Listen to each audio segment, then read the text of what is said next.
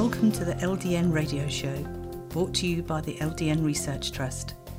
I'm your host, Linda Elsiegood. I have an exciting lineup of guest speakers who are LDN experts in their field.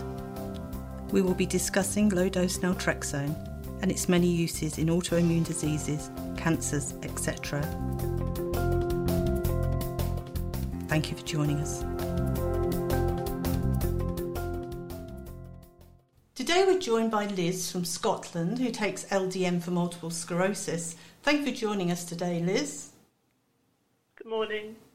So could you tell us, how long ago was it when you were diagnosed with MS? I had a late diagnosis. I'd known that I've had MS since I was about a child, really. But even though I said to the doctors that I've got MS, I was poo-hooed, basically. So my diagnosis didn't come to a really bad relapse when I was about 52. And then I was diagnosed as secondary progressive by that time, because obviously I'd gone through all the relapses remitting on my own. Mm-hmm. So I was not offered any DMDs at all. It was a bad relapse at that time, and I couldn't walk or anything. But I gradually got over it, and I was left walking with a stick. And then about 5 years later, I lost my daughter, and that caused me to be really, it really set me back quite a lot, and I've got an awful lot of pain with it and everything else, and I couldn't find anything. They gave me gabapentin, they gave me antidepressant things for some reason, all sorts of things like that, and nothing absolutely touched it at all. And then somebody recommended I try LDN, which was about 8 or 9 years ago, or probably 8 years ago. And so I started on 0.5 millilitres. I was advised to start low because I had restless leg syndrome. Mm-hmm. And so I started on 0.5, and within 3 days, I had control of my bladder for the first time in years, and I was absolutely shocked because I had no idea. I took it for the pain. I had no idea that it would actually help my bladder. And if that's all it had done, I would have been stuck on it for life anyway. But it was so fantastic because, being incontinent is such an awful, awful thing. I mean, you can go nowhere. You always got to be somewhere near a toilet or something. It's dreadful. And but I couldn't believe it anyway. And that stayed. And I used to get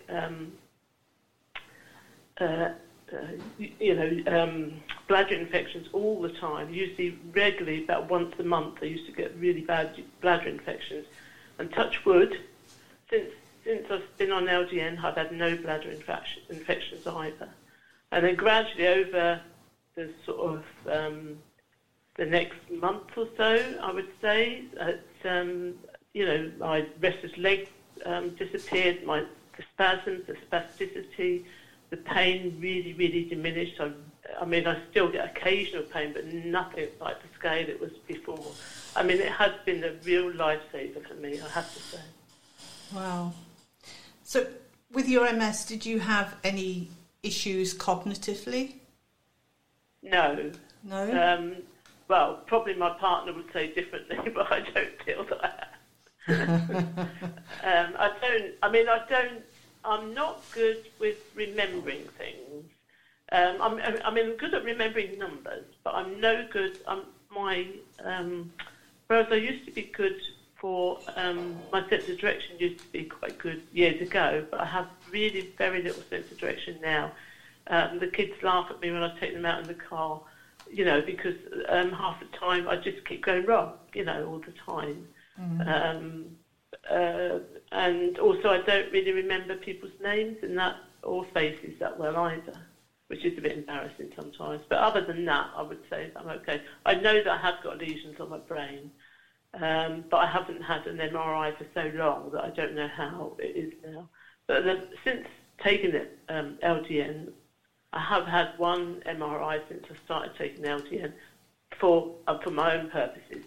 and the MRI showed no new lesions and one diminished one. So I was really happy about that. Wow, that's amazing. So when you how many years ago was it you started LDN? About 8 years ago. About 8 years. I find if I go over 3.5 millilitres, then I get some symptoms return. I get some spasticity and some of the restless leg comes back.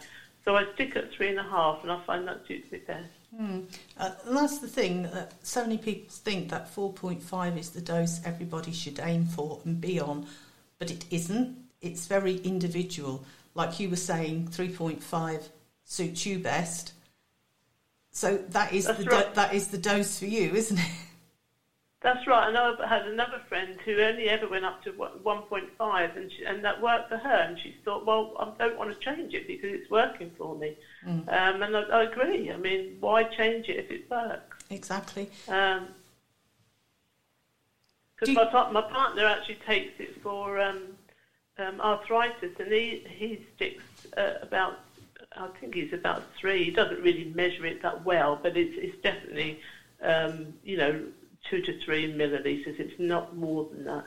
And he finds it helps him, and he just stays at that dose. That's good.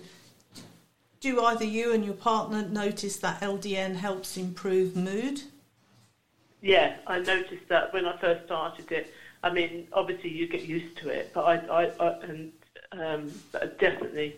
I mean, I've never been a person that's been depressed, even, I mean, obviously I went through, when my daughter was killed, I went through a patch then, but I mean, other than that, I'm really quite a positive person. But I did notice that I felt good, when I woke up in the morning. Even if I'd had a bad night's sleep, I woke up feeling good.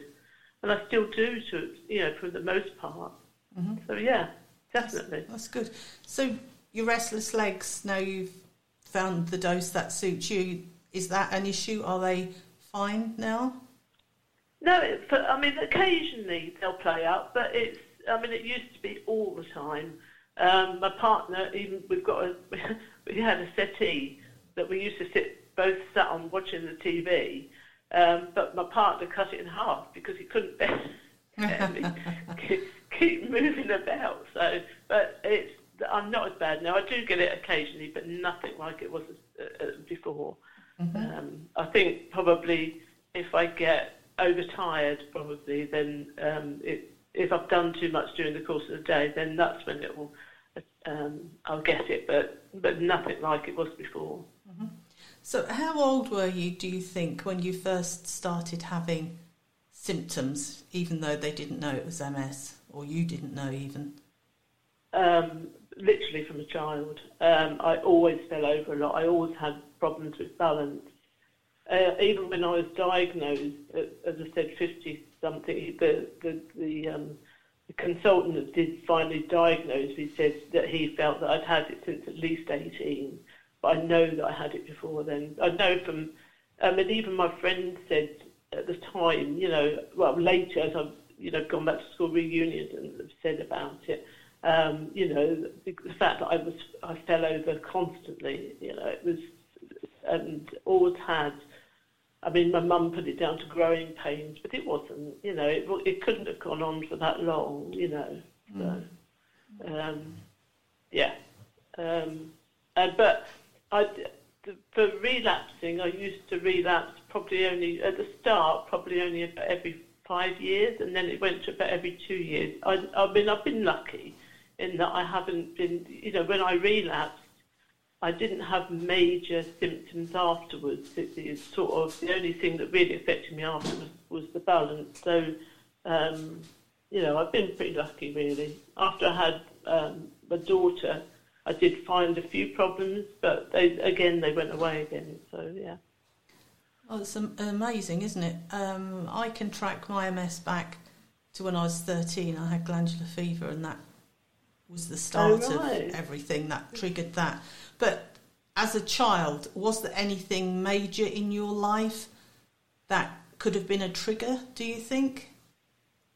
I don't think so. I can't think of anything. I mean, I was hit by a car when I was about 6, but I mean, not dramatically so. I mean, it caused me nothing major. I do think I've had Epstein-Barr. I mean, they're on about that at the moment, and I did suffer with, that virus to a certain extent. Not on my mouth, as they say, like cold sores and things like that. But I know that I had that. And then when my daughter was born, she had horrendous, like verrucas, which I know is the same, the part of the same virus, isn't it? The verrucas, I think, is part of the same Epstein-Barr. So I think I've possibly passed it on to her as well. I mean, she didn't die from that; she was killed. But it was. So I mean, they're finding. There's research at the moment about this, but then 80% of people have Epstein-Barr, so it doesn't affect everyone. Why does it affect some? Exactly. Well, that's what I had, but we used to call it in those days glandular fever, which is the Epstein-Barr virus. And you'll be surprised at the number of people who have had glandular fever or / call it Epstein-Barr virus and MS. It's very, very common. Yeah. So maybe, that might be... I don't remember having glandular fever, but maybe I did. I honestly don't remember. No, but that's what they call Epstein-Barr. So if you had Epstein-Barr years ago, that was called glandular fever. Oh, right. Okay. No, I understood it to be Epstein-Barr, to be the virus that causes, like, cold sores and things like that. Well, I understand that's all part of the same virus. Am I wrong? It's the herpes virus that causes cold sores. Yeah, I know, but I thought that was part of the same virus. Is it not? Am I wrong on that? I don't think so. But anyway, it's very interesting how many people have the Epstein-Barr virus and MS. So when you were 6 and got hit by a car, even though it wasn't a major thing, it would have still been an impact on your young body. So it's, I mean, trauma and stress, like you were saying when your daughter died there, that is a major upset to your body, isn't it? It definitely is. Yeah. It's like hitting a brick wall, isn't it? I went back into being in a wheelchair at that point. I mean, I still have to use a wheelchair outside, but I mean, inside I can walk again now. But I literally went really way back. But I mean, it was so dramatic, because also I then had to have a fight to get my grandchildren as well, which was, to get guardianship of my grandchildren. So there was like a court battle as well at the same time. It was pretty nasty, Yes. So. Well, I can imagine. Very nasty. Yeah, I mean, very, very stressful, traumatic. Call it what you will. It's not good for somebody with MS to have to go through all of that. So I'm sorry to hear that. So life is stable now for you, is it? Yeah, I mean, I would say that over the 8 years I've gone on LDN, I've remained stable. It's not improved. Well, I've definitely improved, because I haven't got a lot of the symptoms now that I had previously. So, yeah, definitely. Good. So if you had to go back and think of what your life was like before starting LDN, if you had to rate your quality of life on a score of 1 to 10, what do you think it would have been? Probably about 4, to be honest, because of the pain. The pain was the hardest thing to take, because the pain and obviously the incontinence. But yeah, definitely. And I would say that I'm probably about an 8 now. Wow, yeah. That's good. What sort of pain were you experiencing, Liz? It was, most of my symptoms have always been from the waist down. Yes. And this was, it was like having white hot daggers pushed up your legs. I mean, it was so awful. I mean, it was deliberate. It stopped you from doing things. It was so hard to to bear. I mean, when you're in pain like that most of the time, it's really, really hard. Yes. To function. Yeah. So was it similar to like having electric shocks going down your legs? Not really. I've had that in my brain when you get like an electric shock trigger. No, it was more like, you know, someone was... When I first noticed heavier symptoms before I had my last relapse, I had like... It felt as if I was always walking on gravel. Yes. You know, all the time I was walking on gravel. Yeah. And that sort of continues and just got worse and worse. And then it was like... as I say, it was like somebody pushing knives up through my legs. Sometimes it felt as if my legs, my bones were breaking. It was horrible. Yeah, really nasty. Another thing I've noticed with LDN, actually, because I always used to be plagued with Raynaud's when, you know, my fingers would go white, whereas I think I've had it once since I've been on LDN, no more, whereas I used to get it all the time. And also chilblains. I used to be plagued with chilblains, and touch wood, since I've had been on the LDN, I've had no chilblains. So I think it must help with the circulation to a certain extent. Yes, definitely. I mean, we've got lots of members that take LDN for Raynaud's disease who find that it helps.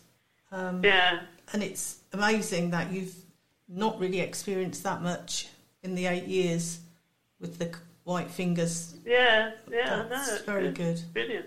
Yes. Wow. Yeah. And the only side effects I had with the LDN was the vivid dreams when I started, which I actually quite liked. But they, I mean, they go after about, I think for me, probably maximum 6 months I had vivid dreams. But, great. Oh. I would highly recommend it. If anyone's thinking about trying it, try it. It's definitely worth it. Well, that's the thing. Some people are very sceptical because LDN is, naltrexone is a drug. Yeah. And, being low-dose naltrexone, it doesn't make it any less of a drug, just that it's a smaller amount that you're taking. But some people with MS have tried so many different things and are so weary of trying anything else.